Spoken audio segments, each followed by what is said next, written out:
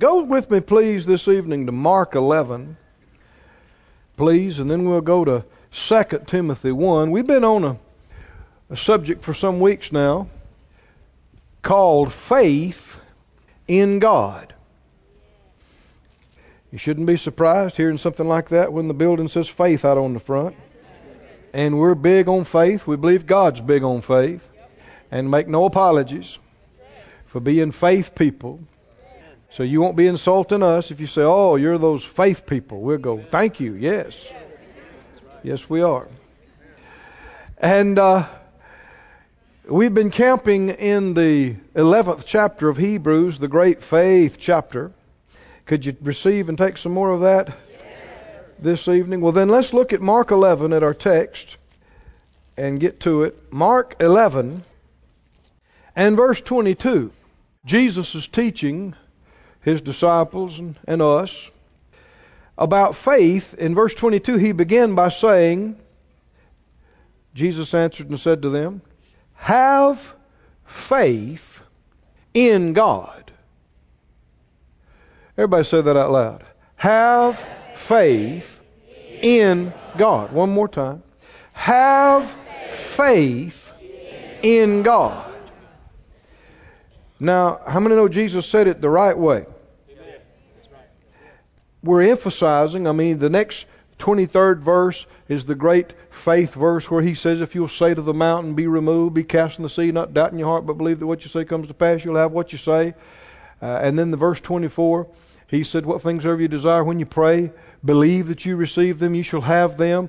Great faith verses. And He goes on to say, and when you stand praying, forgive. All this goes together, doesn't it? Does this have to do you need to know how to confess in faith?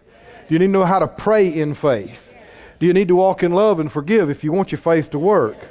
Yes. But it all started with this verse, verse 22, have faith in God. Now the reason we're emphasizing it because, thank God, over the last few decades there's been a lot of good teaching on faith. And a lot of people have found out that it's not just begging and pleading, but it's having faith. And we've learned about some of the principles, but just like anything, people can get off in the other direction. You can come out of the ditch of not knowing anything about faith and just run all the way across the road and get in the ditch into error about what you call faith. And so there are some folks now that are emphasizing their faith as the solution to everything. And really it's faith in their faith. And I've had some people even ask me if they were listening to secular motivational speakers that were teaching you how to make positive and good confessions. And they said, well, how is what y'all do is any different from that? Well, one big difference. My faith is not just in me and what I can do. My faith is in God. Not in a higher power. Not in my aura. Not in the force. Are y'all with me now? The God of Abraham, Isaac, and Jacob, the God and Father of my Lord Jesus Christ, who now is also my Father, because I've been born again. My faith is in Him. Somebody say in Him. In Him. What did Jesus say? Have faith in God. See, people believe in a lot of stuff. I believe in working hard, people say. I believe in treating people right. I believe in family. I believe in prayer. Have you know you can believe in prayer and that not be the same thing as having faith in God? You're counting on how hard you pray to fix everything? That's not faith in God. That's faith in you praying. People have faith in their faith. They have faith in their confessions. Well, I'm going to make 10,000 confessions and get it done. I'm going to do... No, honey, you ain't going to do it. It's great if you prayed, but who did you pray to? And so then who heard the prayer? And who answered the prayer? So who did it? Not you. So don't be making the big emphasis that you prayed or that you said something, because you're not the one that did it. He did it. Said out loud, my faith is in Him. Look in 2 Timothy, the first chapter. 2 Timothy, the first chapter and the 12th verse. He said in the latter part, for I know whom I have believed, and am persuaded that He, everybody say He. Is this faith in a person? Yes. I know whom I have believed, and persuaded that He is able to keep that which I have committed to Him against that day. Have faith in God, Jesus said. Paul said, I know whom I've believed. I'm persuaded that He is able. So, put Hebrews 11, and you can be turning there to Hebrews 11. Hebrews 11:1, the definition of faith. And let's look at our three words together again. It says, now faith is the substance, or we said that word, and actually many modern translations will say confidence, of things hoped for or expected. The evidence or the conviction, many translations will say, of things not seen. So with the verse we just read in 2 Timothy, there are three words that begin with C that describe to us what faith is. He said in Timothy, I'm persuaded He's able to keep what I've committed to Him. He's talking about believing, he's talking about faith. He used the word committed. And here we see, with the other words that are usually translated in modern English versions, confidence and conviction, there's the three words. Faith is confidence in what? In God. Conviction of what? Well, of what He said. What He said is real. And commitment to what? God. Have faith in God. Confidence in God. Conviction about what He said. And commitment to Him and what He said. Say it out loud. Confidence. Conviction. Commitment. See, these three words sum up a whole lot of what faith is, and how you apply it, how you put it into practice, how you walk it out in daily life. And through this 11th chapter of Hebrews, he gives example after example after example. Most of the verses start with by faith. By faith. And it talks about everybody you've read about in the Bible virtually, and mentions the rest of them by inference and reference. By faith, Abraham. By faith, Sarah. By faith, Moses. By faith, David. By faith, Gideon. By faith. By faith. And if you look, you can see these individuals had confidence in God. They were fully persuaded. And they were convinced. Even though they couldn't see it, they couldn't feel it, they hadn't experienced it yet, they were convinced of it. And were they committed to it? They were committed to it. All the way. Now, in talking about faith, the Bible says the just shall live by faith, and the just shall walk by faith. But look in the 13th verse of Hebrews. Hebrews 11 and 13. Notice what it said. These all died in faith. They what? Died in faith. We know that you should live by faith. But should you also die in faith? Honey, you don't want to die any other way. I've had people look at me and say, well, what if I die trying to believe God? How else do you want to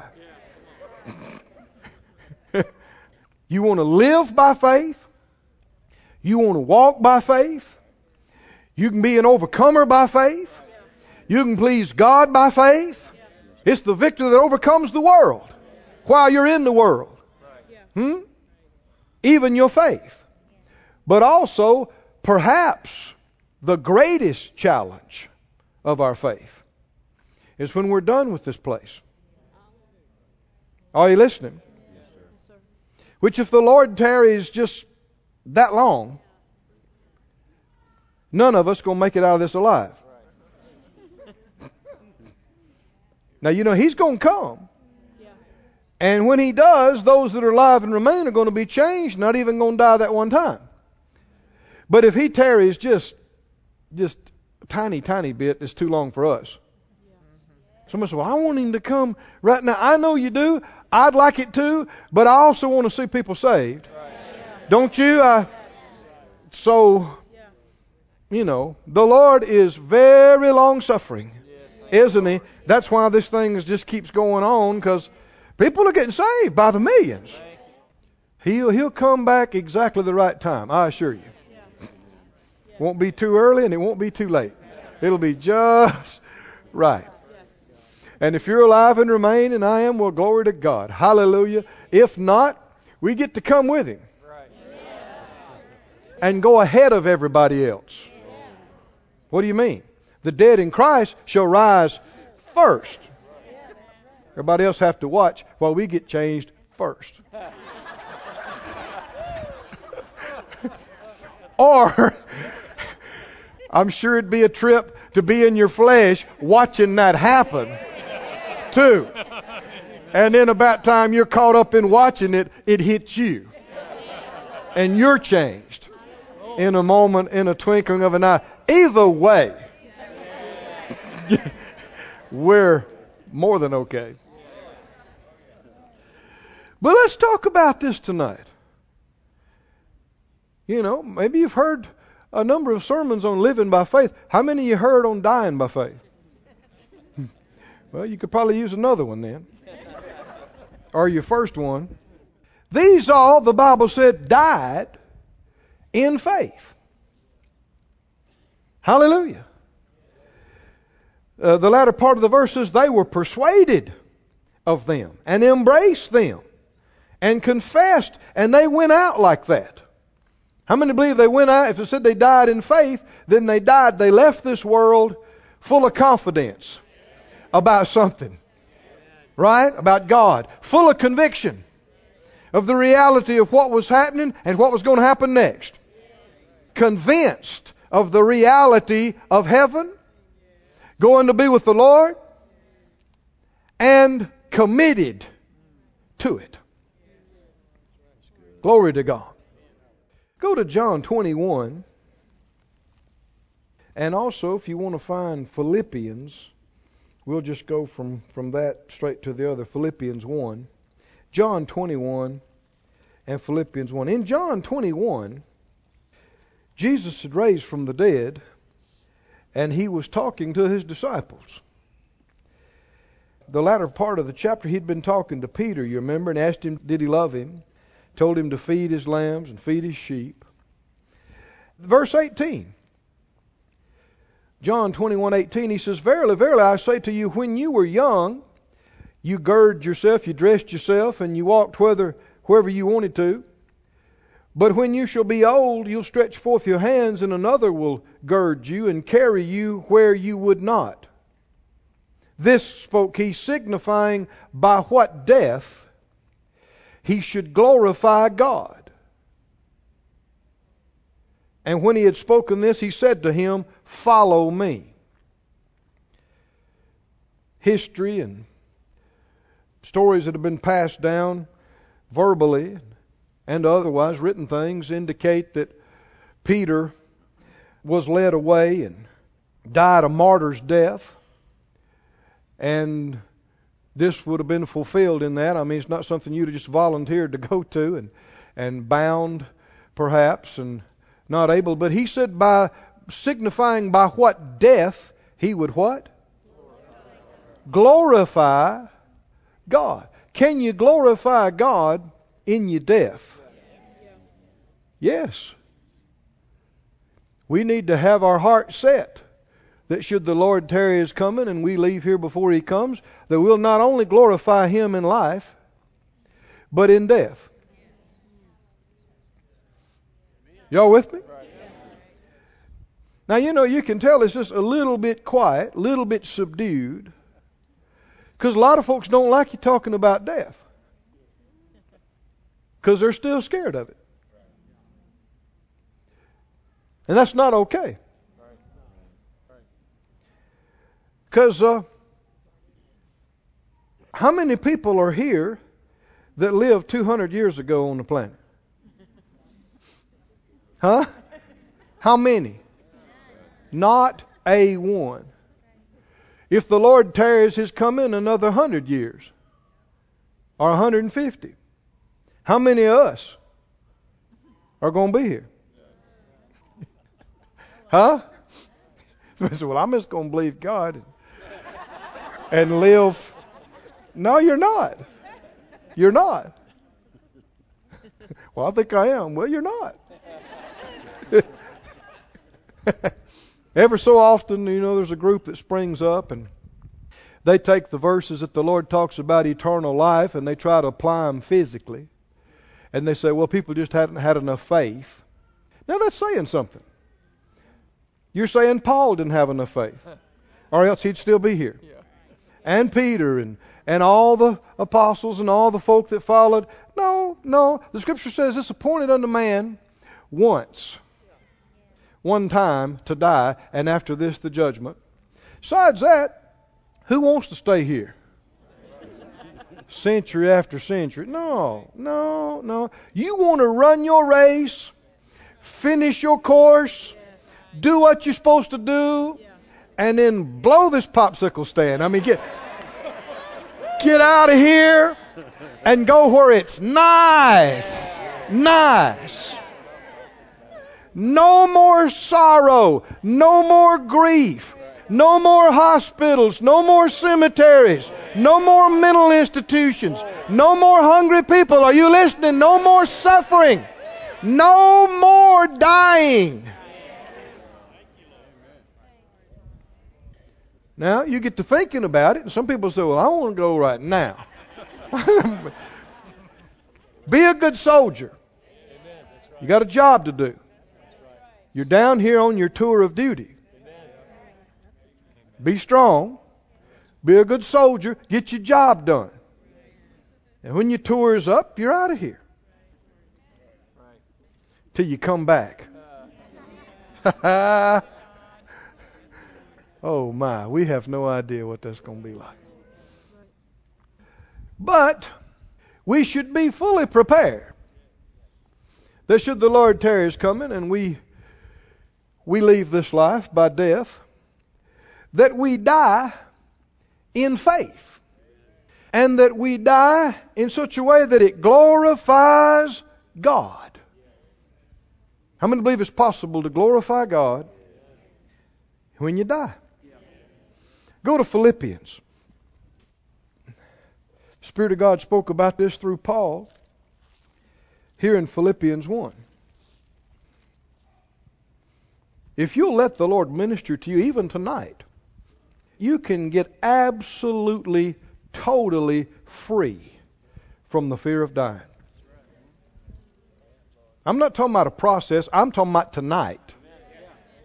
If you'll let His Word get inside you, it can absolutely deliver you so you have no fear. Somebody say zero fear. No fear of death.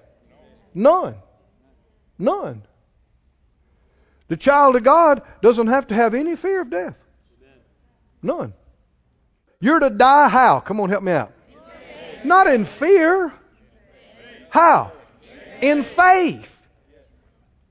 The spirit of faith is the spirit of victory. The spirit of the overcomer.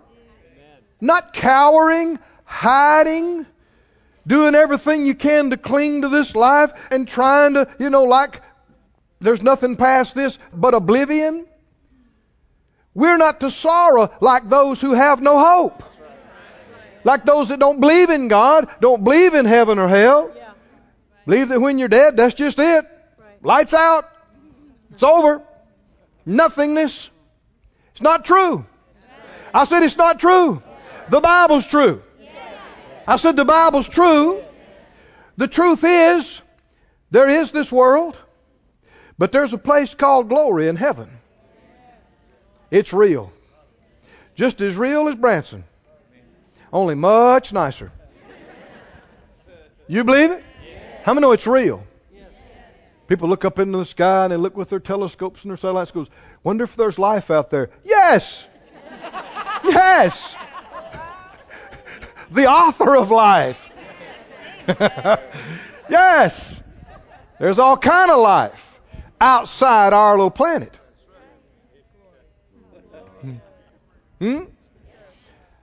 And the author of life that is out there and here and everywhere is also our Father, since we've been born again.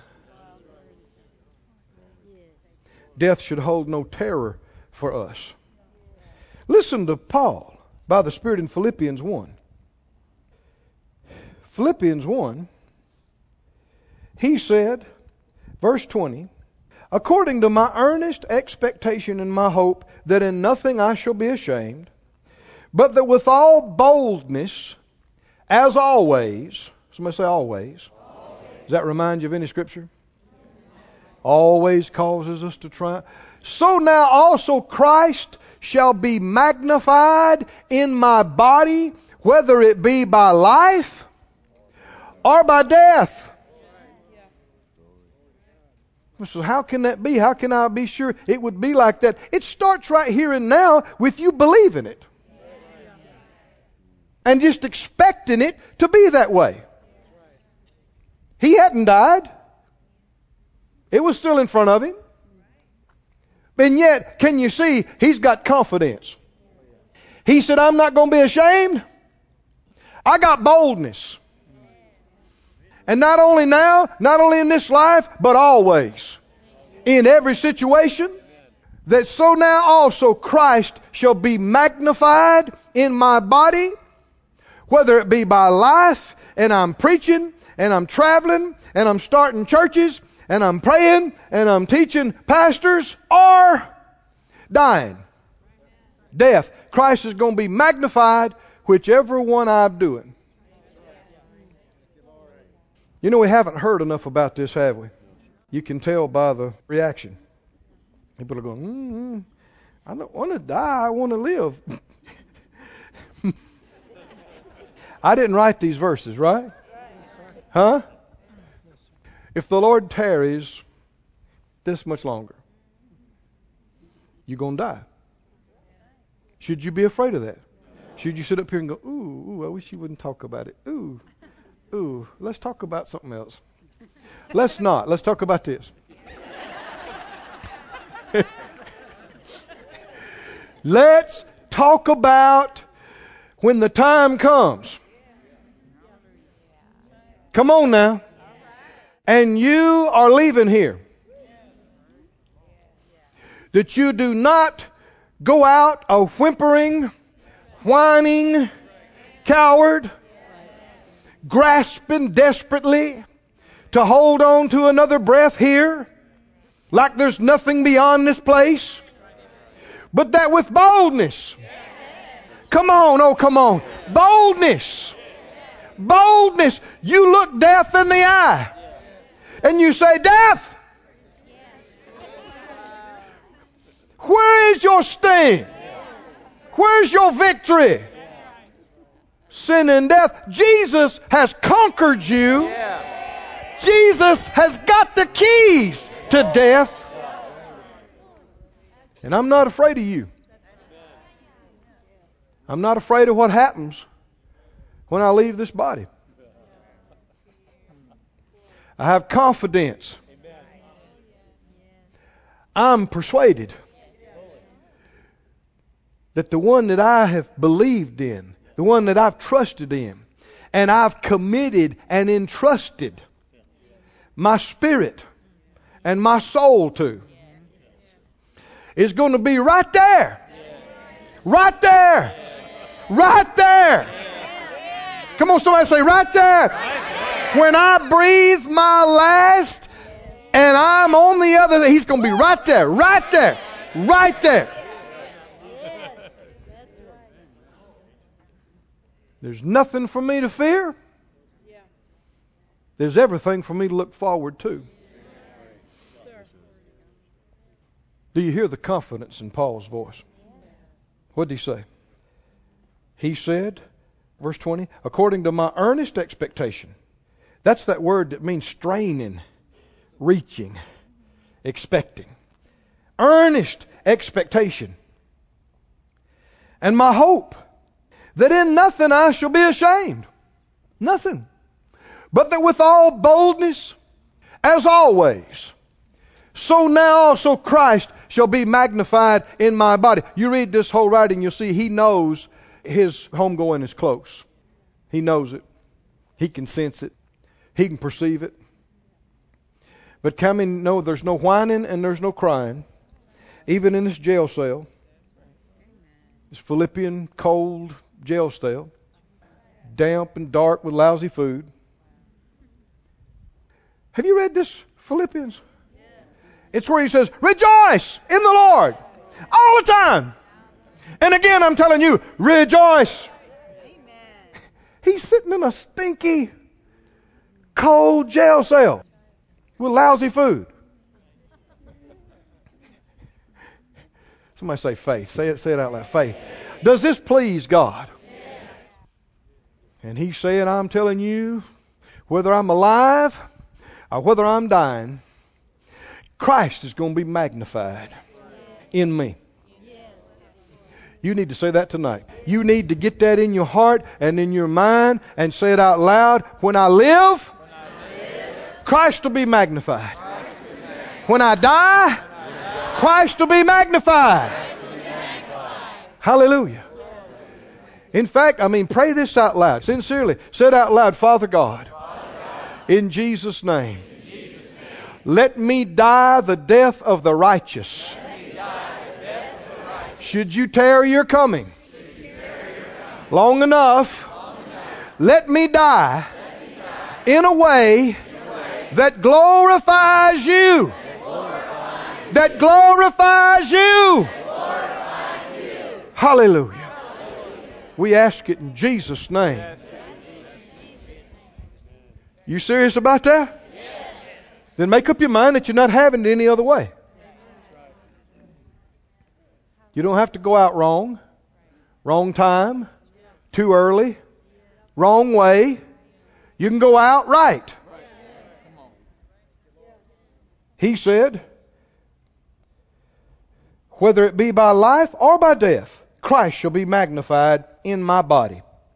Verse 21, for to me to live is Christ, and to die is spooky.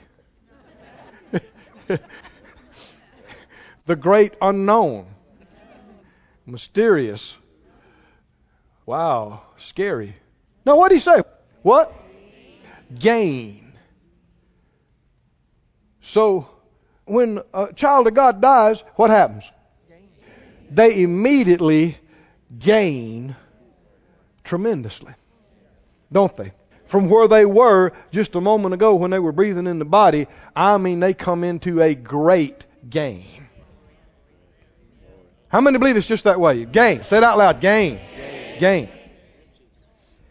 If I live in the flesh, this is the fruit of my labor. Yet what I shall choose, I wot not. Does he say he has a choice right now whether he stays a little while longer or whether he goes? So much is up to us more than people have thought. That's what we're saying just a moment ago. You don't have to go early. You don't have to go wrong. If it looks like something's going to take you out, believe God and overcome it. Get to victory. Brother Hagin said numerous people that he'd ministered to that were older and pronounced incurable and terminal. And just, doctors said they don't know how they're still alive. And he'd get to talking to them and they'd say, well, I'm X amount of years old. I've had a good life. Just leave me alone. Let me go and be with the Lord. He said, no, not like this. Get healed. And then die if you want to. Now that sounds strange, doesn't it? That sounds so foreign and strange to people.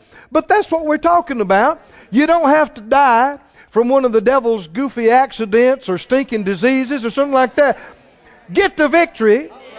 And then go when you and the Lord get good and ready for you to go.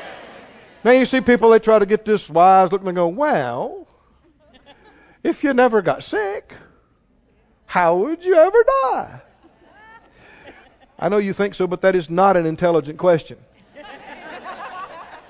It's an ignorant question. Ignorant of the Word of God. Ignorant of what you are. You're not a body. You're a spirit in a body. The Bible compares the spirit and the body to a sheath and a sword. The body's compared to the sheath, or the scabbard, you might call it. It'd be like a hand and a glove. I mean, you're looking at me and this body's animated, but it has no life apart from me. The reason it's working like it is because of me, the spirit that's inside. Now the spirit leaves this body, you won't have to shoot it to make it stop moving. You won't have to put a disease in it to make it stop. There is no life in this body apart from me. All that has to happen for this body to die is for you to step out of it. It's like pulling a hand out of a glove.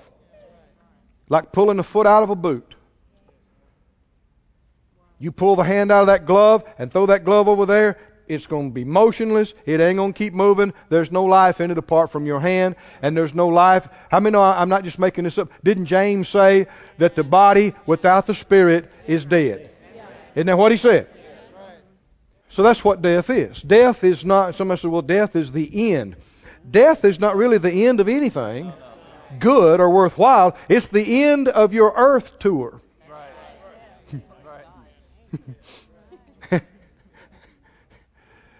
But it's not the end of you. It's not even the end of your body. Right? Somebody said, well, they'll bury that thing and it'll decompose, especially if a long time passes, you wouldn't even be able to find it. God knows where every cell is at. And when the trumpet sounds, I don't care if a child of God died at sea and 5 sharks got them and they swam to different continents. And that was 500 years ago. Are you listening? Or if a child of God died in the Sahara and their bones were bleached and the wind swept up part of them and blew them across the Atlantic. Did you hear me? And part of them fell in Canada and part of them fell in Australia. How many know they're still here? And when that trumpet sounds, that body's going to come boom, together. And the glory of God's going to hit it. And the corruptible's going to be changed to incorruptible. And the spirit's going to slip back in that body. Hallelujah. And now you're going to have a body that'll stay with your spirit. They won't get tired. They won't grow old. Never be weary. Never have a pain.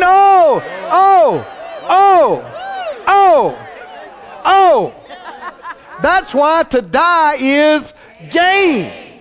Gain. Now you either believe the Bible or you don't. When you believe the Bible and you get it settled, your fears go away. Your concern and your worries go away.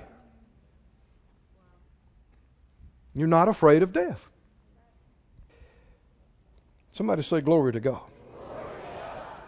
Now, the greatest example of dying in faith is the Master. Did you know that?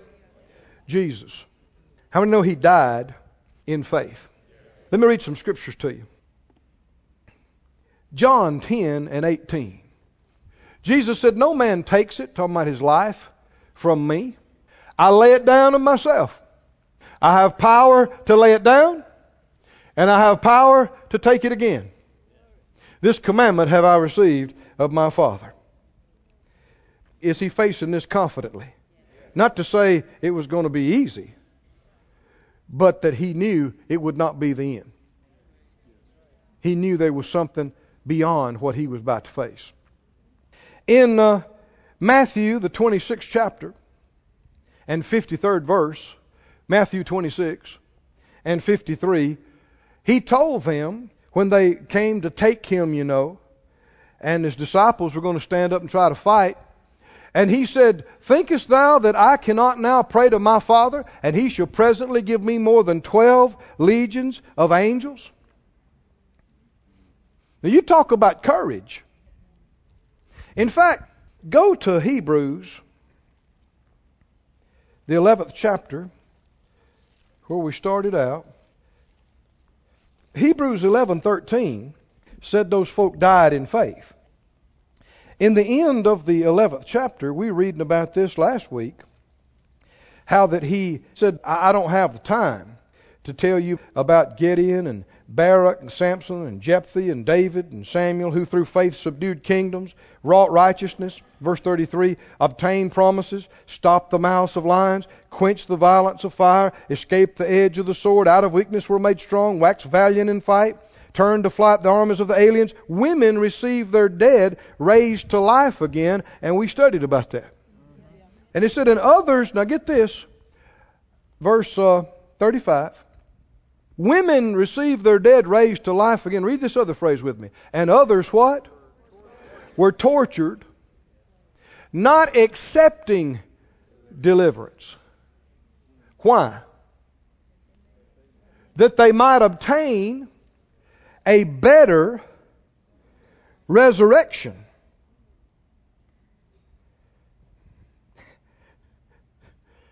You can tell we haven't had much teaching on this, can't you? This is in the 11th chapter of Hebrews too. Isn't it? Is this faith too? How did they do this? Every one of these is by faith. Isn't it? By faith, what did they do? They didn't accept deliverance. Isn't that what we're talking about with Jesus right now? Could He have been delivered? He said, nobody takes my life from me. I lay it down. And I can take it back up again. And when it all started going down, He said, don't you know? I could call right now and get legions of angels. How many know Isaiah talks about, the prophet Saul through the ages into the future and said, like a lamb to the shearers is dumb, he opened not his mouth.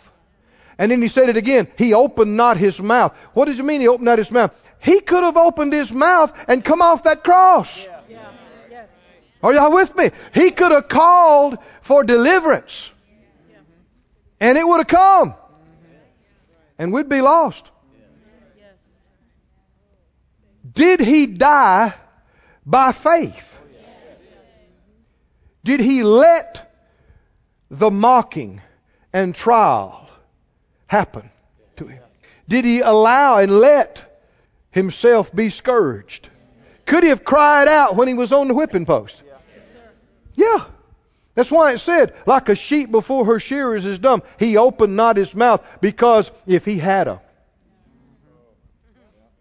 How many know He could have cried out at any time and said, Father, I appeal to your righteousness. This is not fair. I've done no wrong. I don't deserve this. I call for deliverance. I call for my life. And it would have happened. I said it would have happened. He did not take His deliverance by faith. Keep reading here.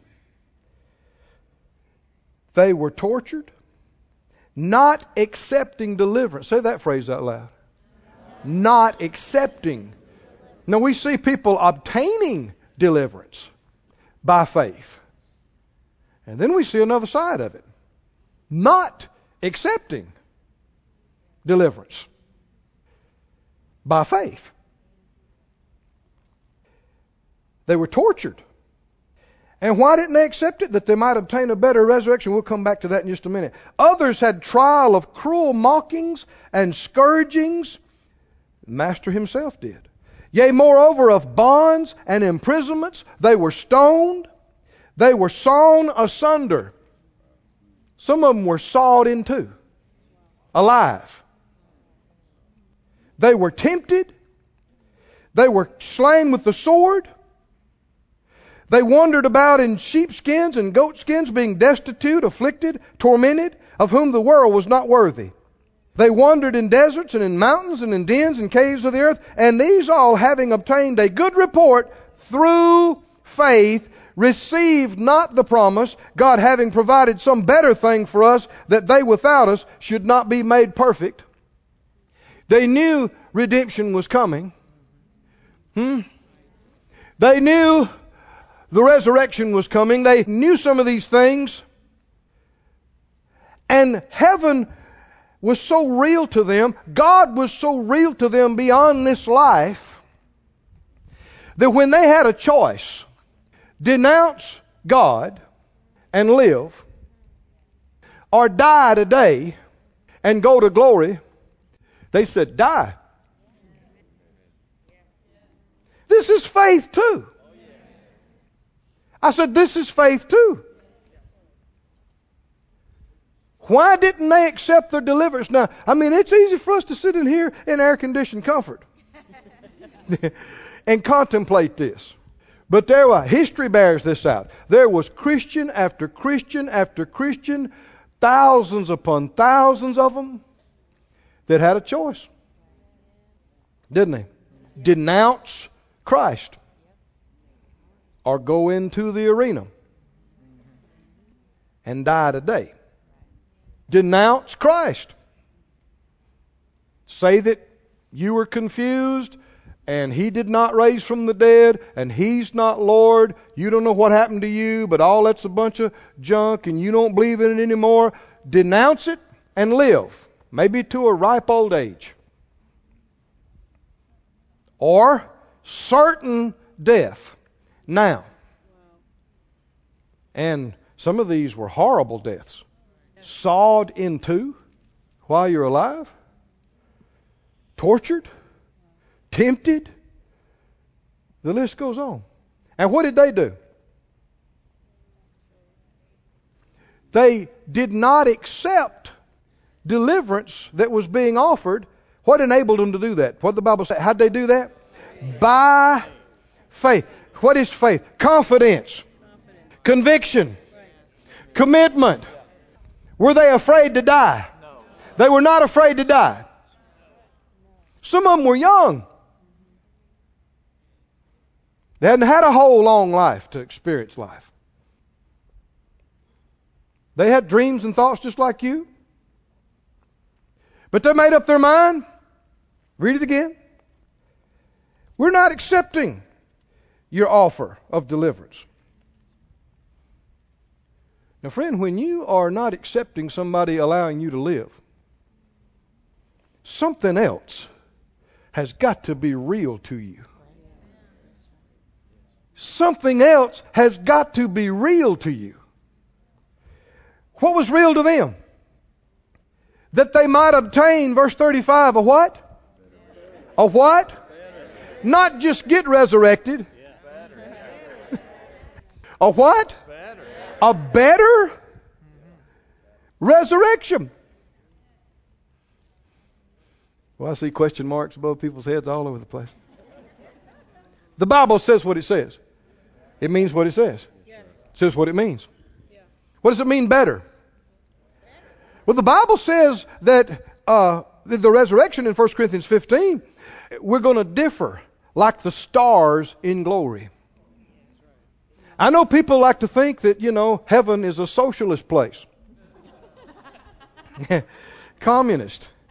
Everybody's same rank, same place. No. Jesus talked about people that had been faithful and were rulers over 5 cities. Some were rulers over 10. Some are more faithful in this life than others. But we're having fun tonight, aren't we? A better resurrection. This is the key word that enabled you to face even death without fear. Somebody say better. Say it again, better. What did Paul say? To live is Christ. To die is what? Gain. Gain is better. Somebody say better. Are you still in Hebrews 11? Back up to the 10th chapter. Let's get this to flow together. 10 and 34. Well, 32.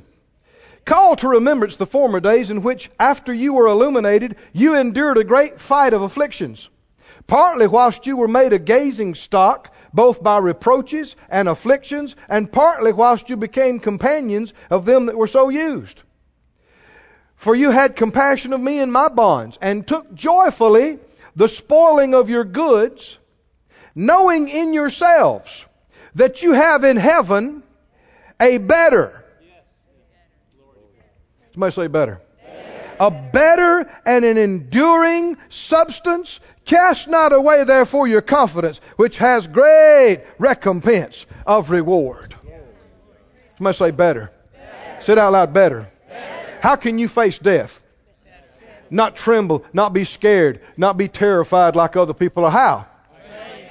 Because you know, past this, it just gets better. If you're a child of God, if you're born again. It just gets better.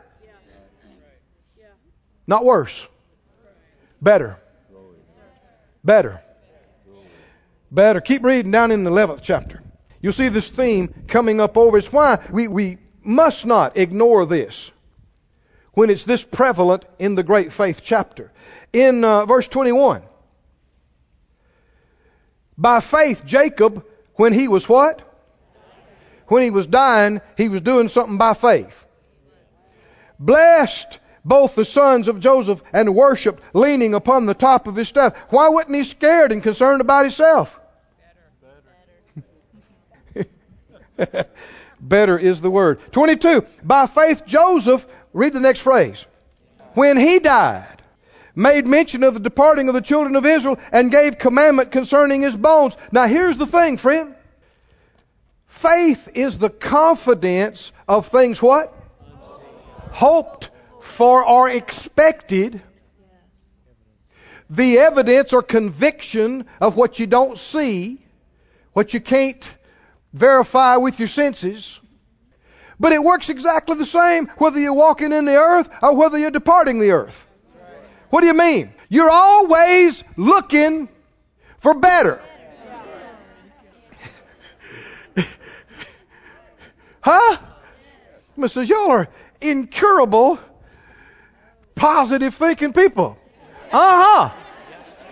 We are always looking for better. We're looking for better this evening than we had today. We're looking for better next week. We're looking for just not many days longer be in the best shape of our life to being better. And we ain't going to stop there. Right?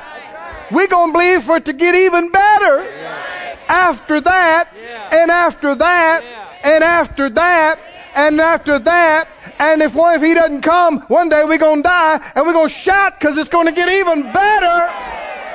Better. Better. Better. Better. Better. Better. Faith is always looking with an expectant, excited. Why are you expecting something? What do you have that makes you think anything better is going to happen? I have confidence in the one that you can't see. I have conviction of the reality of what you and I can't see. And I am committed to the one in whom I have trusted and believed. And I'm convinced that what I've committed to Him and entrusted to Him, He will faithfully keep. Somebody say glory to God. Say it again, glory to God. And tell me that word again. What's that word? Better. Better. Better than today. Better than the past. Better than the best I've ever known. And eventually better than this life. Whoo-hoo.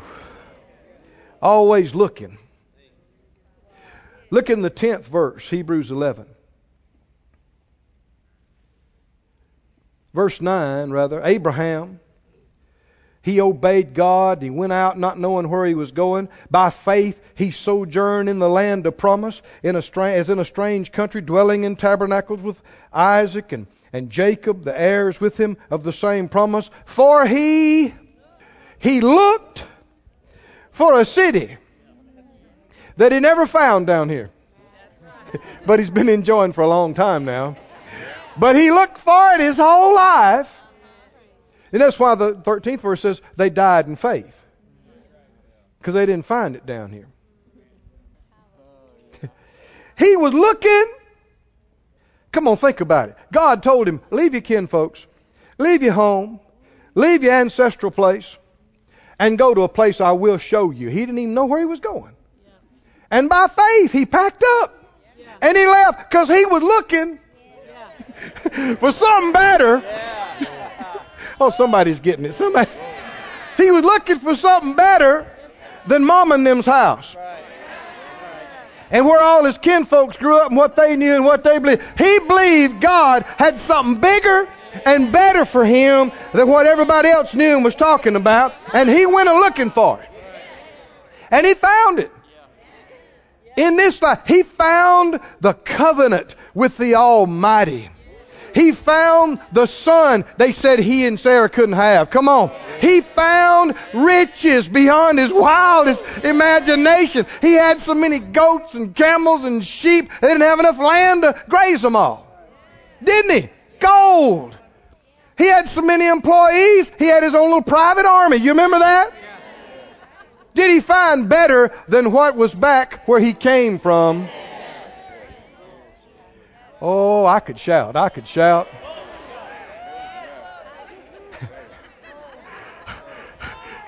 Because not too many years ago, Phyllis and I left our little 1969 Marriott mobile home with no insulation and went out looking for something better.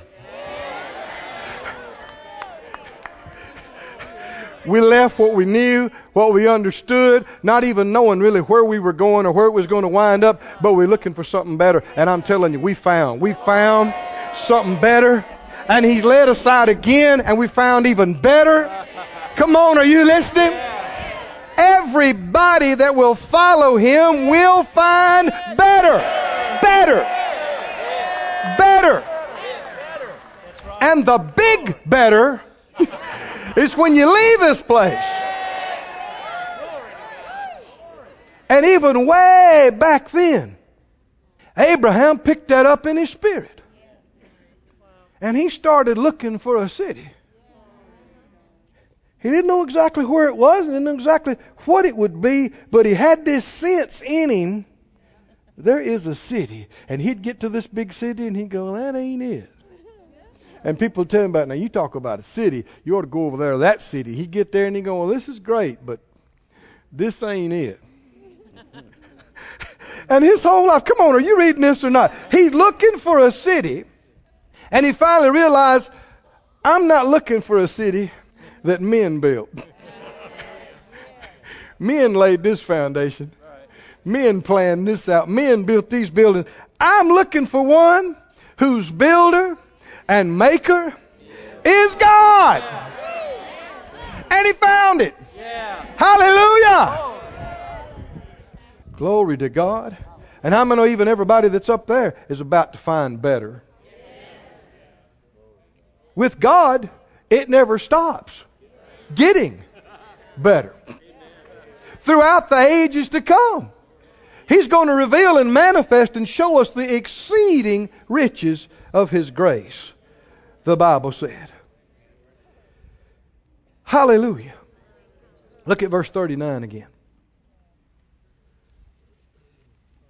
These all, having obtained a good report through faith, received not the promise. God having provided somewhat.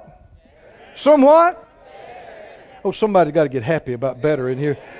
Some better thing for us, that they without us should not be made perfect.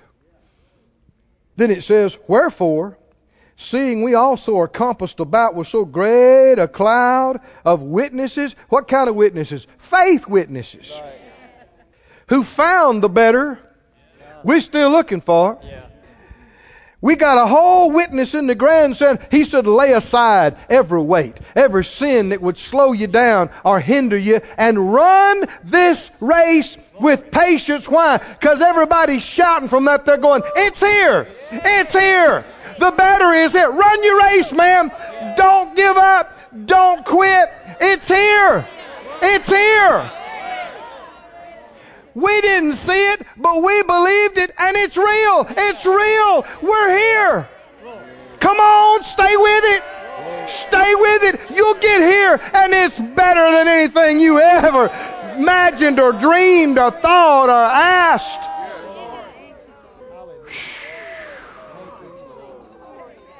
Somebody say, looking for better. That's the spirit that was in them. That's in us. Why? We're not talking about not being thankful for what God has done for you. Yes, you're thankful. But how many know with God, there's always more? Isn't there? In this life and past this life. There's always better than what you've experienced and seen and known. We're in Matthew. I didn't finish this up. Let me finish this up. Put that scripture back up that we were looking at, guys, in Matthew, please.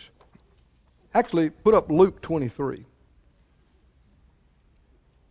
23 and 46.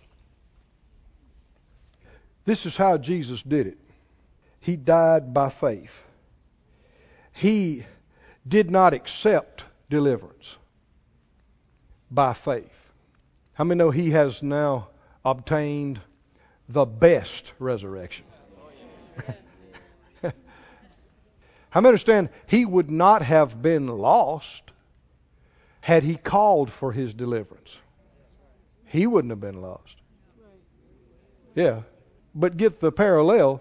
These folk in Hebrews 11 said they did not accept deliverance, that they might obtain what? A better resurrection. Not to say they'd have been lost if they'd have tried to live a little bit longer or just not been as vocal about their testimony. But how many understand having a few more days down here is not all it's about? Seeing how long you can eke out an existence down here should not be your ultimate goal. Life down here is not valuable except it's profitable to the Lord and to the kingdom some way. I don't know how you feel about it, but I don't want to do anything that bring any reproach. Do you? Paul made this statement, and it's a strong statement. He said, talking about he had made a decision he was going to make the gospel available to everybody at no charge. And he had a right to be supported in a number of different ways, but he said, I'd rather die than my glorying be made void concerning this. Did he really mean that? Why is he saying that? He said, I'd rather go. Because he knows that to depart is it's gain. It's far better than being here. And unless he is doing some good, and unless he's bearing some fruit, and much better than bringing a reproach. So we do want to live a long, full life, but we don't want to compromise and sacrifice our witness to have a few more days down here with the curse and crazy people.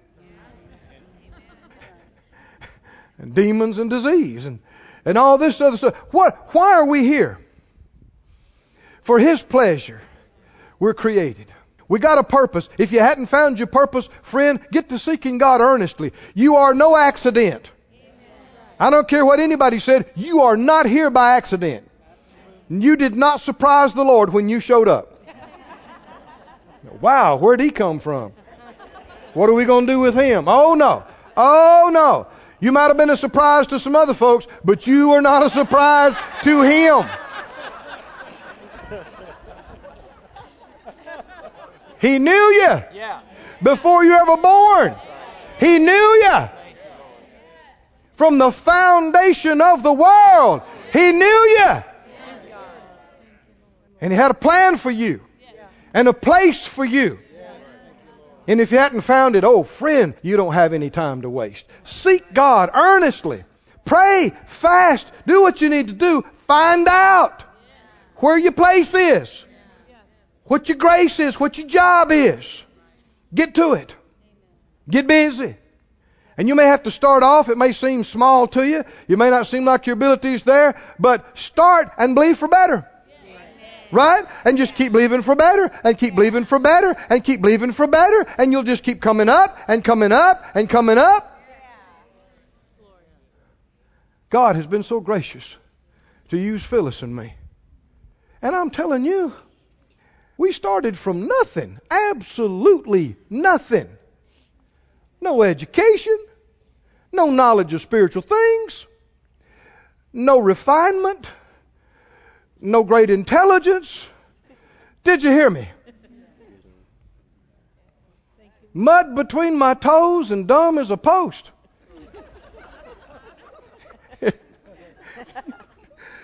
And I had to humble myself. There were times you would think, somebody was dumb and poor and broke and had nothing going for them wouldn't have any pride to deal with. But you do. Sometimes poor people are some of the worst because they think, well, that's all I got's my pride. I got to hold on to my pride. Oh. And they do. But there'd be times that I'd have an opportunity to do something for the Lord and I'd think, I can't do that. I don't know how. I don't have the ability. I know there came an opportunity. They asked me to play the piano in services.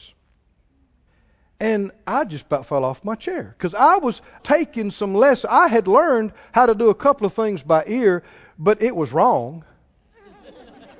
And I was taking a few lessons, and I'm just learning where to put my fingers for the chords. Bum, bum, bum, bum, bum. And they asked me to play for the service where Brother Hagin was speaking. Now my first thought was, I can't. Not trying to be humble, I just can't. You understand? Can't. And the Lord checked me. The Lord checked me. He said to my heart, He said, they already knew when they asked you. They know what they're getting.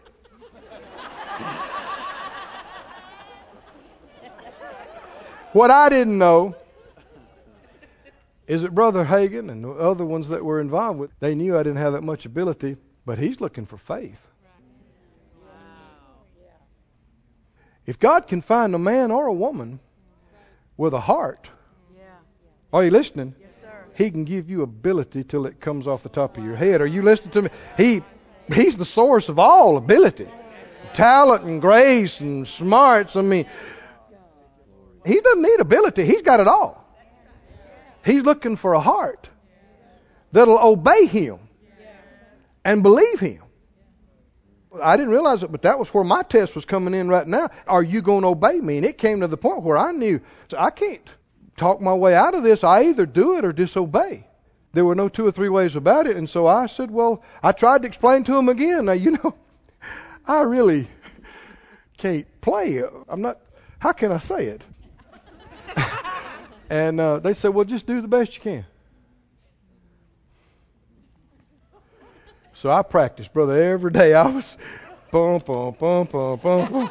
I was in there in the practice room, and come service time, they're leading music, and they'd give me 3 fingers down, and they'd give me this and that, and I'm like, hi.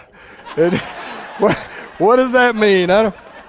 What's 3 flat? I never use the keys on top. I just play the ones on the... I just sound sad. I'm not really exaggerating. I mean, it was almost that bad.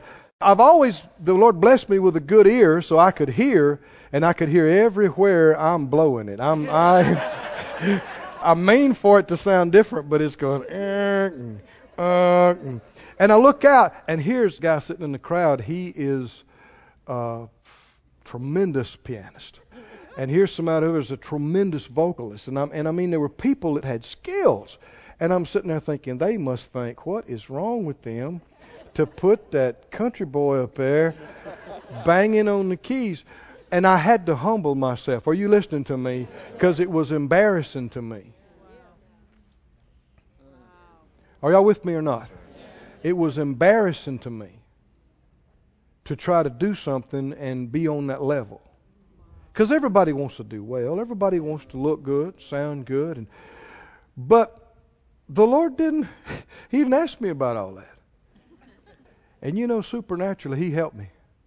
And I learned, and I grew, and I improved, and I didn't hit so many wrong notes, and I eventually found out what 3 flats was, and eventually played both keys, and I don't claim to be that developed at this point, but I got to where I could do the job and learn and do better. Somebody say better. Somebody say better. It's better. I kept looking to do better. I thought, come on, boy, you got to do better than this, and the Lord helped me. And I did better. Somebody say better. And then it got better. And then it got better. And then He started giving me songs. Glory to God. And some of them were as simple as Mary had a little lamb, but then they got better. Somebody say better. And better. And the preaching was the same way. The first time they asked me to speak, I was about too embarrassed. I mean, they've been listening to Brother Hagin. What am I going to say? And you have to humble yourself and know that you're not there. You don't know everything that they know, and you haven't developed like they have. But you got to be thankful for what the Lord gives you. Yes, did you hear me? And not compare with somebody else and not measure with somebody else, because if they're developed, they didn't start where they are.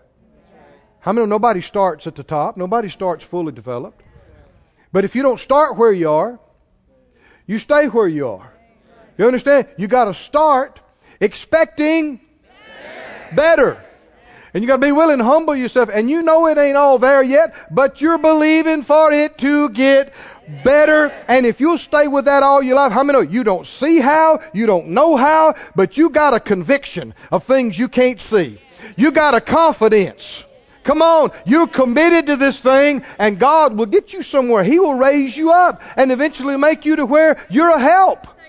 Where you're something solid, where you're not just dragging along, you're adding to it. You're bringing something to the table. Come on, are you listening? It may not happen overnight or in a year, but if you stay with it, and all you got to do is get up every morning, and even if you were disappointed, and even if you felt like you did bad, get up and say, I'm gonna do better. In Jesus' name, I can do all things through Christ who strengthens me. It's going to get better starting now. Come on. And even though you swing and strike and swing and strike, how many know you got to come back up to bat? Don't quit. You got to step back up. It says it's going to get better. It's going to get better. It's not the people who start off with these amazing abilities. It's the people who just didn't quit. That God uses and develops, and they get better. Hallelujah. So every day we get up, we live by faith. And we say it's getting better. This church is going to get better. This ministry is going to get better. Are you with me? The outreach is going to get better. The ministry is going to get better. The anointing is going to get stronger. Come on. The gifts of the Spirit are going to get stronger. It's going to get better. Better. Somebody say better. And you keep believing. And if it don't feel like it is, you don't let it move you. You just keep looking. How many know Abraham kept looking for that city? Didn't he? Just kept on. You just keep looking for it, and you keep looking for it, and you keep looking for it. And you keep doing that, and God will use you, and things will happen, and a lot of things will be better than you know they are. You'll find out later. And then one of these days you'll get up, and you're believing for better, and the Lord says, hey, today it's going to get a lot better.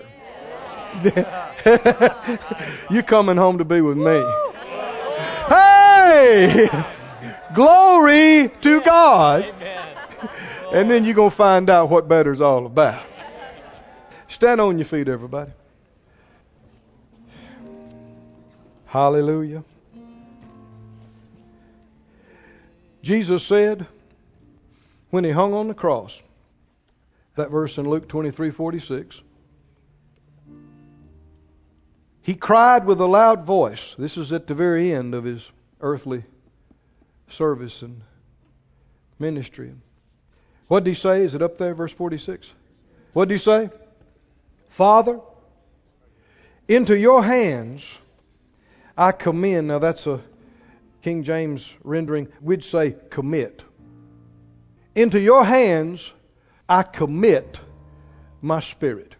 What's he doing? He's about to breathe his last breath. What's he doing? He's facing death, isn't he? Is he facing it with faith? Father, into your hands I commit my spirit. And when he said that, he breathed his last, gave up the ghost. His spirit left his body. And there's a lot happened those next days and nights for him to obtain an eternal redemption for us, for him to get the keys of death and hell and the grave. We don't know the fullness of what he did. But how many know it was not the end? And on the third day, it got better. Hey! And hallelujah, he ascended on high with his own blood, where he obtained an eternal redemption for you and I. And he came and he talked to the disciples, and many signs and wonders were happened, and then he was taken away from them. And as they were standing staring at him, the angel said, just like he left, he's going to come with clouds of glory. How many know that's not the end of him leaving? It's going to get better. He's going to come. Hallelujah. Close your eyes, raise up your hands, say out loud, by his grace, I will live every day with faith in him. Lord, with faith in you, I will get up. I will go to work. I'll come home. I'll do my jobs. Looking for better. Expecting your best to come into my life. For me to come up higher and higher. From glory to glory. It will get better and better in my life from here on out. And not only will I live by faith, but should you tarry your coming at the right time, I will die by faith. I refuse to fear. I will die in a way that glorifies you. I will die by faith. Hallelujah. Hallelujah. Hallelujah. Oh, lift your hands and praise him, saints. Praise you. Praise you. Praise you. This ministry has been brought to you today free of charge by the partners of More Life Ministries and Faith Life Church. If you would like to help send this word to others at no charge, you can become a word sender today. For more information, visit our website at morelife.org.